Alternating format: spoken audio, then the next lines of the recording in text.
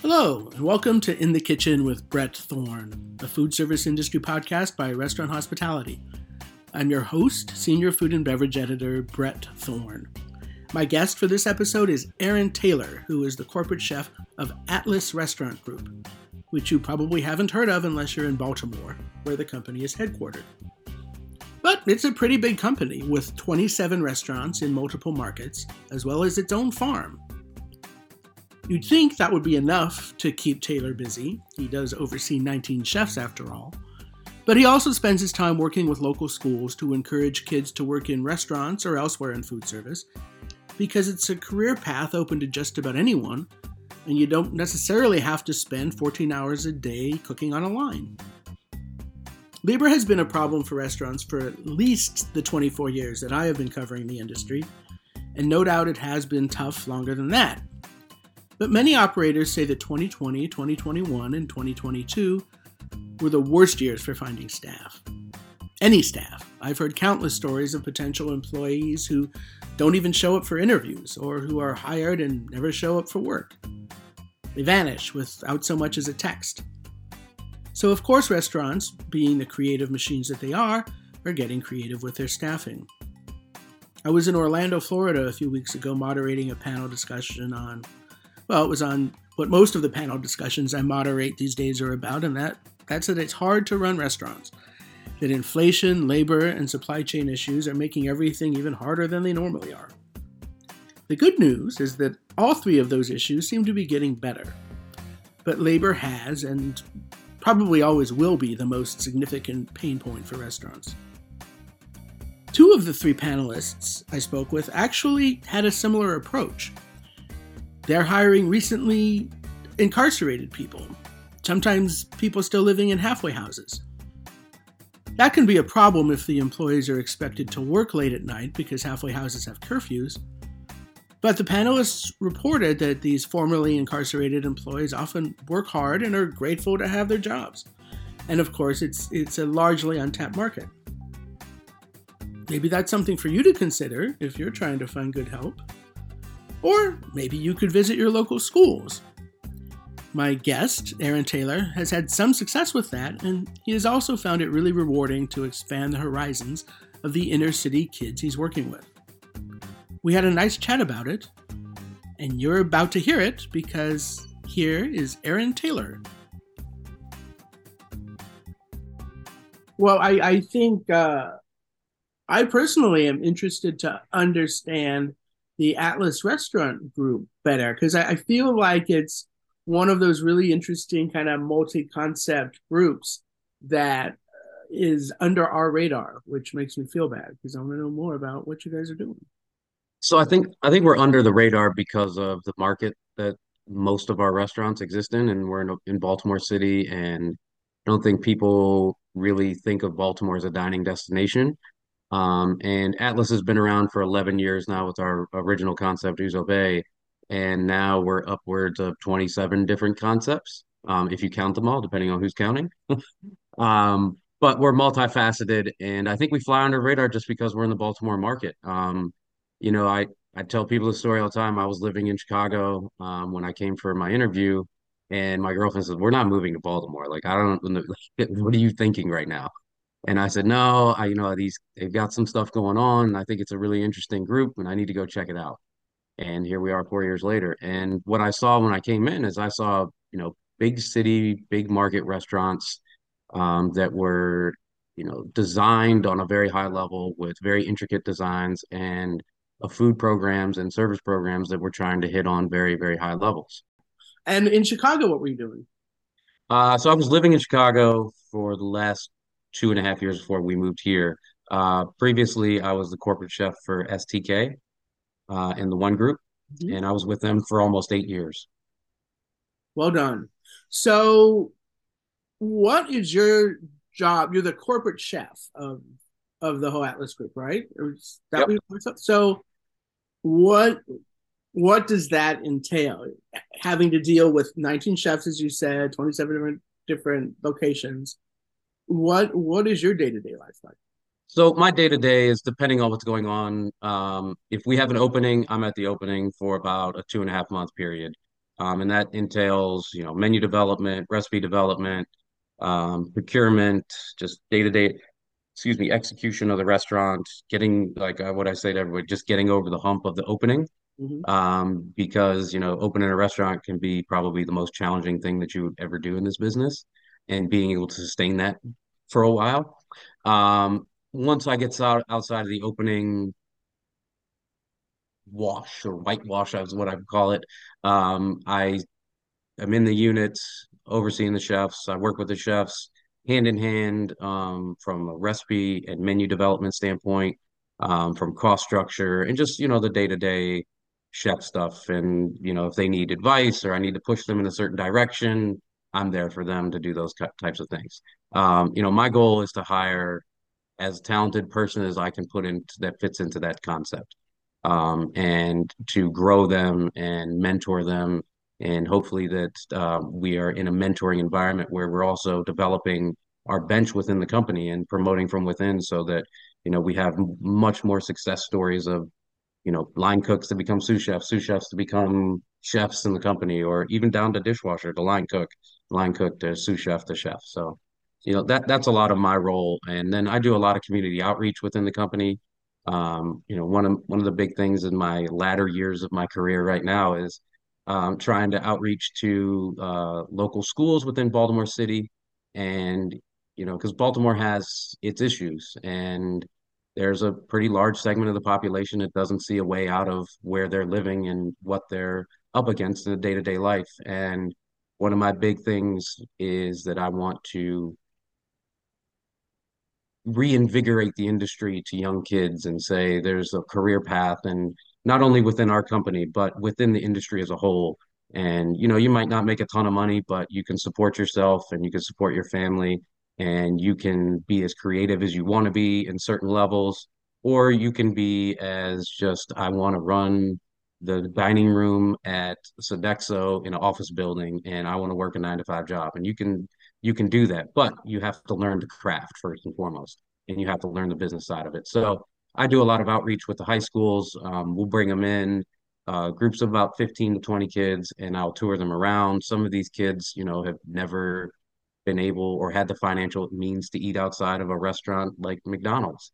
And we take them to one of our highest end restaurants and show them around and let them see a side of Baltimore that they might not never have known exist, and have them come in, and I encourage them to try things. And I'll take the kids over to Lock Bar and say, "Hey, have you ever had an oyster before?" And I'd say 95% of them say no. And I say, "Look, you're here to try stuff. Go ahead and trust me and try it." And to see a kid that's 16 years old try an oyster for the first time, for me, is like a really empowering experience. And I hope that it's impactful on their lives. And that's one of the things that we one of our pillars in the company is community outreach and making sure that we're doing those things on a regular basis. And it's something that I see a lot of good in and really want to push.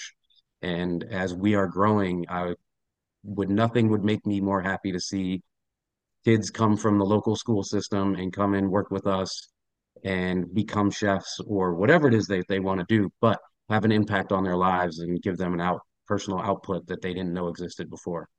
Have you been able to do that yet, to hire those So we people? have three young men that are, one is currently a senior in high school, and he came from one of the high schools in the area, and he's done an amazing job. And he's in an environment, I can't just pull them in and say, go work at this restaurant. It's got to be with the right chef that's going to spend time with them. It's going to be somewhat of a nurturing environment, because a lot of these kids, they don't even know how to work, and that they have to show up to work on time, things like that. So we have currently three kids. One is at Valley Inn, one's at Perennial, and one is at Bygone. And Perennial and Bygone. Perennial sounds kind of farm to table-y. Somewhat farm to table. It changed the menu 4 times a year. It's again, a one-off concept that we have out in Towson. And we change the menus every 4 months seasonally. We try to do as farm to table as we can, source as much local product when we can. We try to get as much as we can. Um, and we've managed that restaurant for a year and a half now. And it's been very successful for us. And then Bygone. So Bygone is our rooftop restaurant at the Four Seasons Hotel. It's on the 29th floor of the Four Seasons in Baltimore. It overlooks, you can see almost 365 degree view of the city. But there's not a lot of rooftop restaurants in the United States, and we are very fortunate we have one in Baltimore City. That's great. And so, what are these kids doing in these restaurants? Just work, they're prep cooks. One of them is a line cook.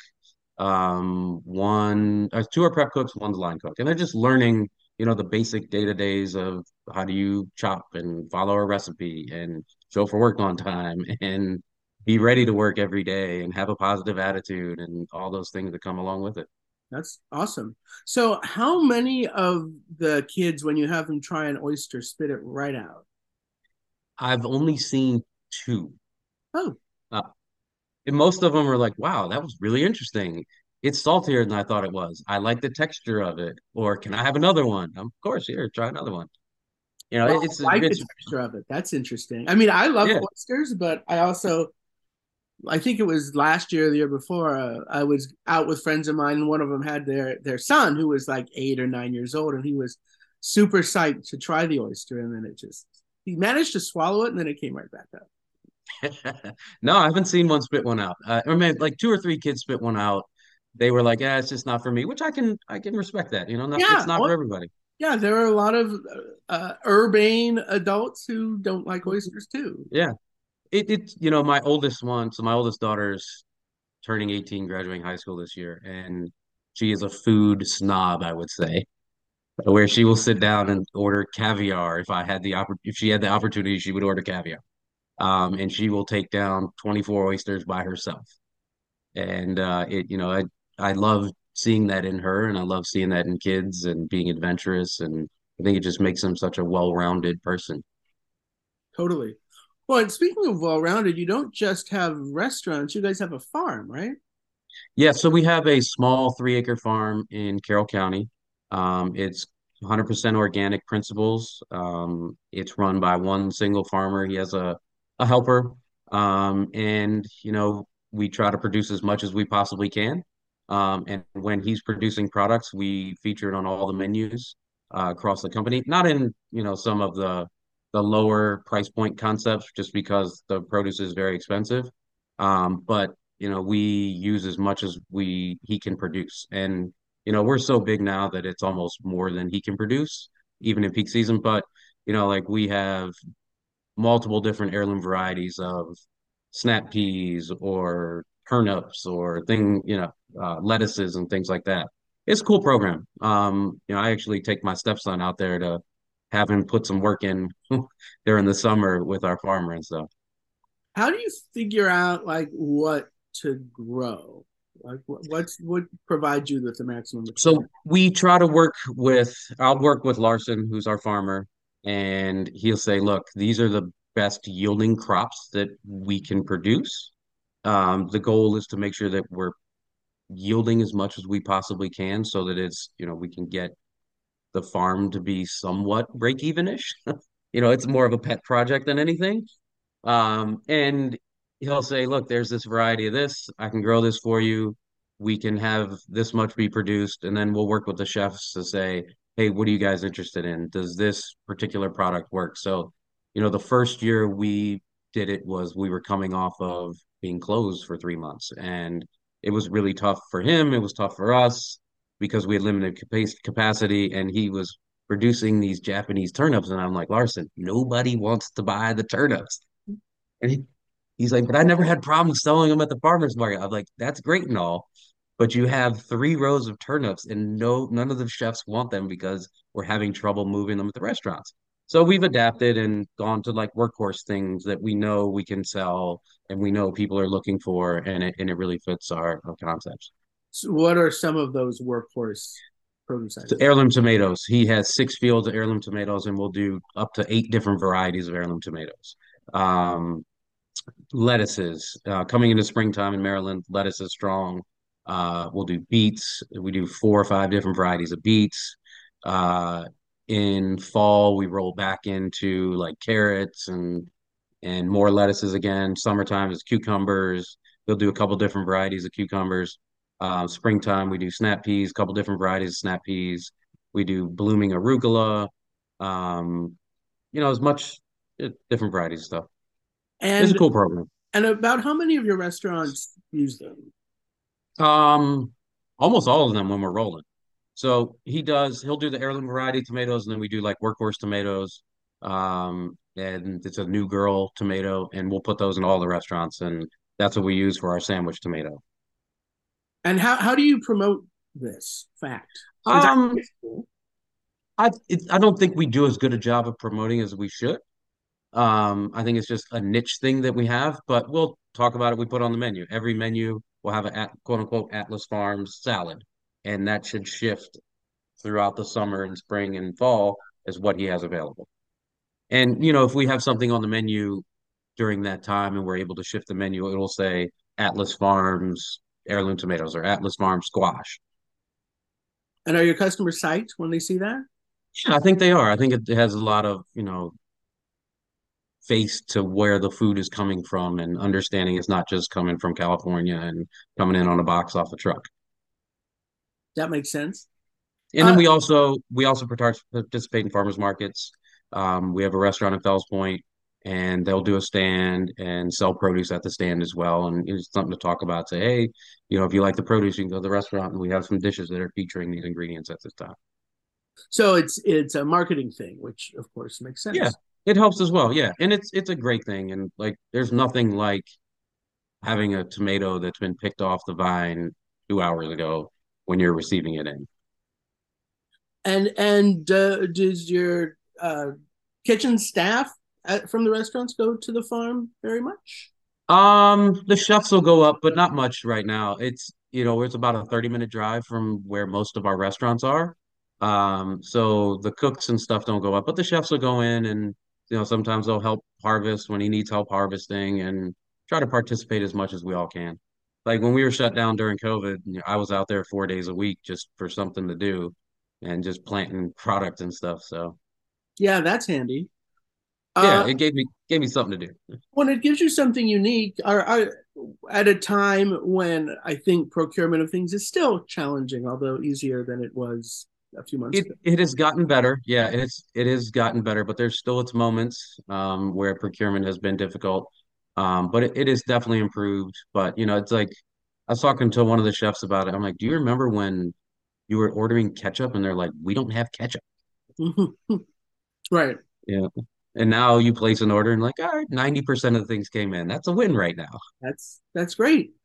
Yeah, I was on an earlier call today, and they were talking about how now you have to the effort is to go back to what they really want rather than what they've settled for over the Yep. past couple of Yeah. years. And now it's time to raise the bar again and bring back exactly the kind of ingredient that you want. Yeah. I mean, there's definitely some challenges out there still. From chicken to eggs to uh the beef market is very challenging as well right now still. So there's some challenges. I hope that we're going to get back to a settled market, but I don't know if we're ever going to return to the 2019 market that we had before.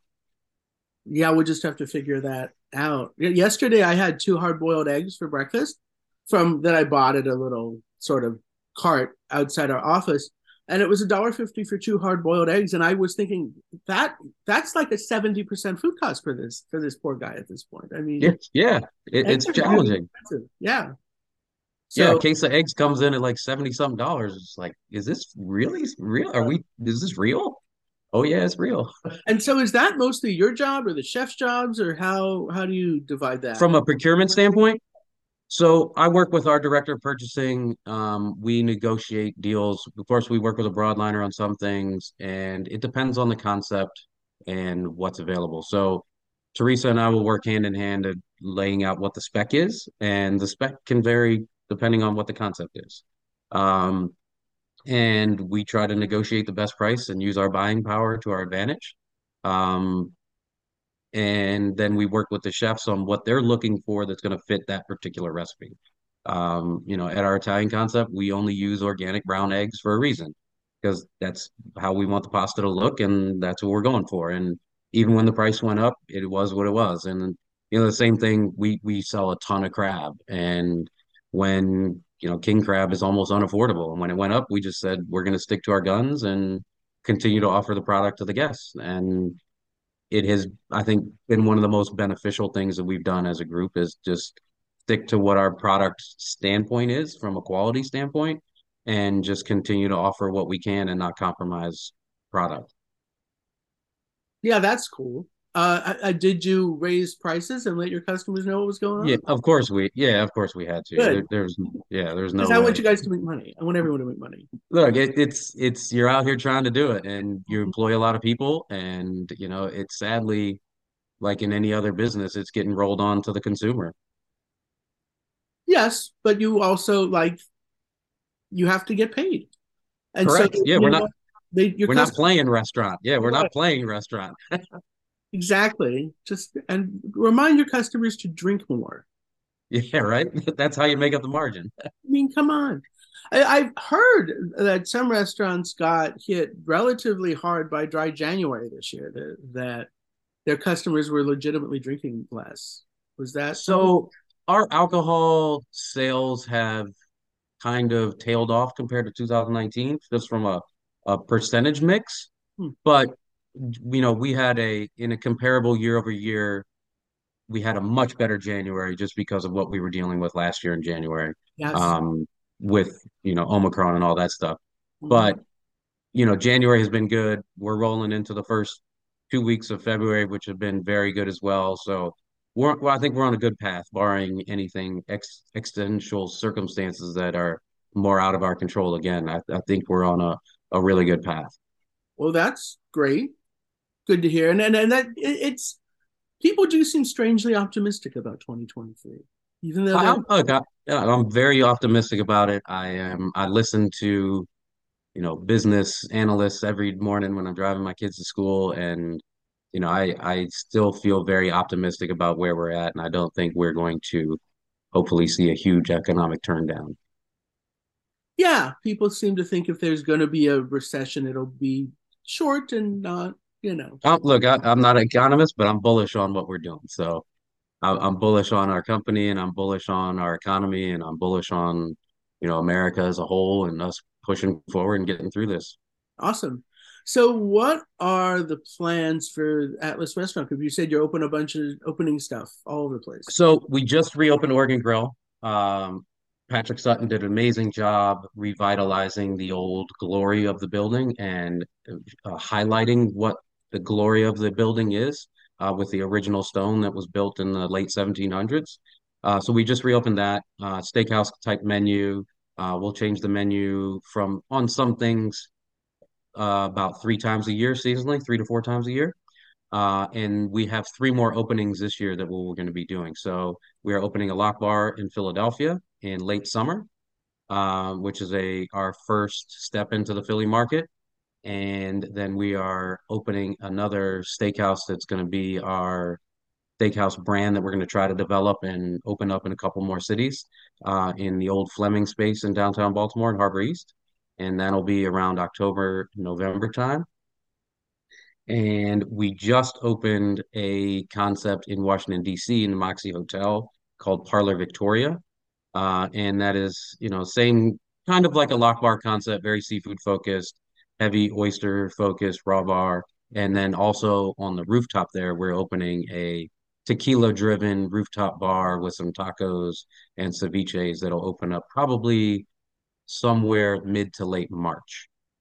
So, you have Greek, Mediterranean, Italian, Japanese, speakeasy, Mexican, like you do it all. How Yes, look, that is one of the challenges of our company is that, we're not a single box where, I told people when I was with SDK, we just picked up the box and moved it.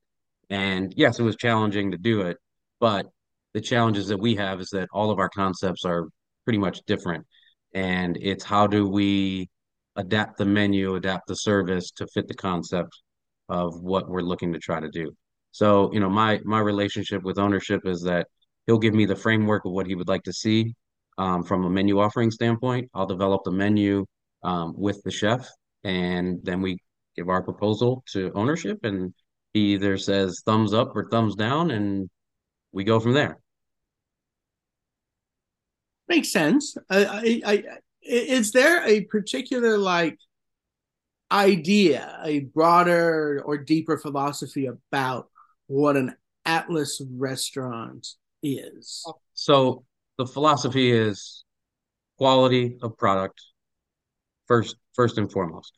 We try to produce the best quality product, procure the best quality products we can, to deliver the best guest experience. So quality of product, guest experience with entertainment value mixed in is our concept as a company. If you go to any of our restaurants, we have entertainment 5 to 7 nights a week, some type of entertainment component, whether it's a DJ, whether it's a piano player, whether it's a single person with a guitar, um, entertaining on their own, or a three-piece band. In our Houston location at Lock Bar, we have a guy that comes in, Little Terry, and he's very old school rhythm and blues singing, and it's an experience about that. And then the food is there, and making sure we're procuring the best, freshest seafood we possibly can get our hands on at all times. And that's working with our partners. Like we use Samuels and Son out of Philadelphia. And because we didn't like the product that we were finding in the local market in Houston, we fly it in from Sam's every day on cargo plane. And then we have a courier drop it off at our building because of our relationship with Sam's in Philadelphia. Wow. Well, it makes sense and seems to be where people are going now. If they're going to actually put on their shoes and go to a restaurant rather than get delivery, they want to have an experience. So it seems like you're well Yeah, poised. look, it's all about for us. It's we call it experiential dining, where you're going to get great quality product, you're going to get great service, and you're going to get some sort of entertainment piece mixed into all of that. So is your job fun? I love my job. At the at my point in my career when I joined the company, it was the perfect time for me to join the company where I was at personally and professionally. And I think it was also the right time for Atlas at the time to have somebody with my skill set and background to join the company. Were you their first corporate chef? Yes, as a whole, overseeing everything. So another layer to make sure everything's working. Yeah, just my with my background at STK where I had multiple units that I oversaw, it was, it's a challenge every day, and it's a challenge that I love. And I made myself a goal when in 2011 is that I wanted to get to a corporate chef level. And I got to that within 2 years of my previous employer. And that's where I want it. For me, it's not just running a single unit. My goals are to have a team, a group of chefs that are aligned in what we're trying to do as a group. And we're all on the same page and we're all moving forward to a common goal. And you're also helping the kids, which is nice. Hopefully we can have as many success stories. And I tell people this all the time. If I have 20 kids come in and one of them joins or one of them has says they had an impact on the conversation, for me, that is a win. And I will do this over and over and over to get those one success stories because that's what's going to win for us. Excellent. And what a lovely sentiment for our closing note on our conversation. It was really nice talking to you, Aaron Taylor of Atlas Restaurant Group, and I hope we get to do it again. Thank you, Brent. I appreciate your time very much. And thanks for reaching out.